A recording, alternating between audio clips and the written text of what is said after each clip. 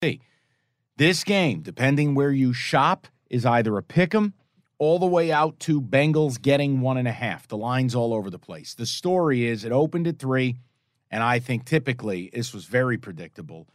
The Bengals are getting bad. Moving. Mahomes, high ankle sprain. Yeah. Joe Burrow. All right, now listen.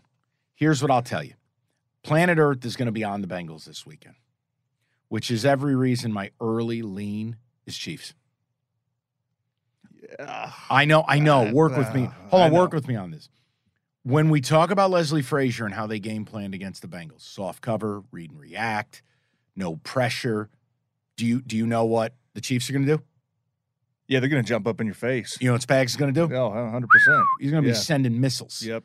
Now, look, you can get hurt by that big time because you're going to someone's going to be man up on a T. Higgins, a Jamar Chase, whatever.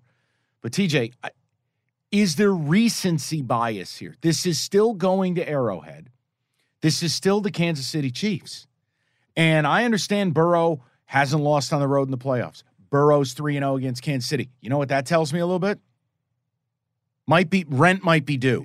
Right. Well, this is a matchup we're going to see for the next decade. Joe Burrow's not going to beat Patrick Mahomes every single time. Right. It just ain't going to happen. The problem I have, and the reason it's a lean and not a play this early in the week, I just can't get the image of Mahomes trying to do a stretch handoff and almost falling over. Yeah, that's the one thing where that game against Jacksonville really felt like it should have been probably a 3-score win if Mahomes didn't get hurt. You know, the way that he was not only handing the ball off, but just standing in the pocket, not pushing off, not planting that back foot, not pushing off, not driving through the throws. Yeah. He's talented enough to make really good throws just using his arm.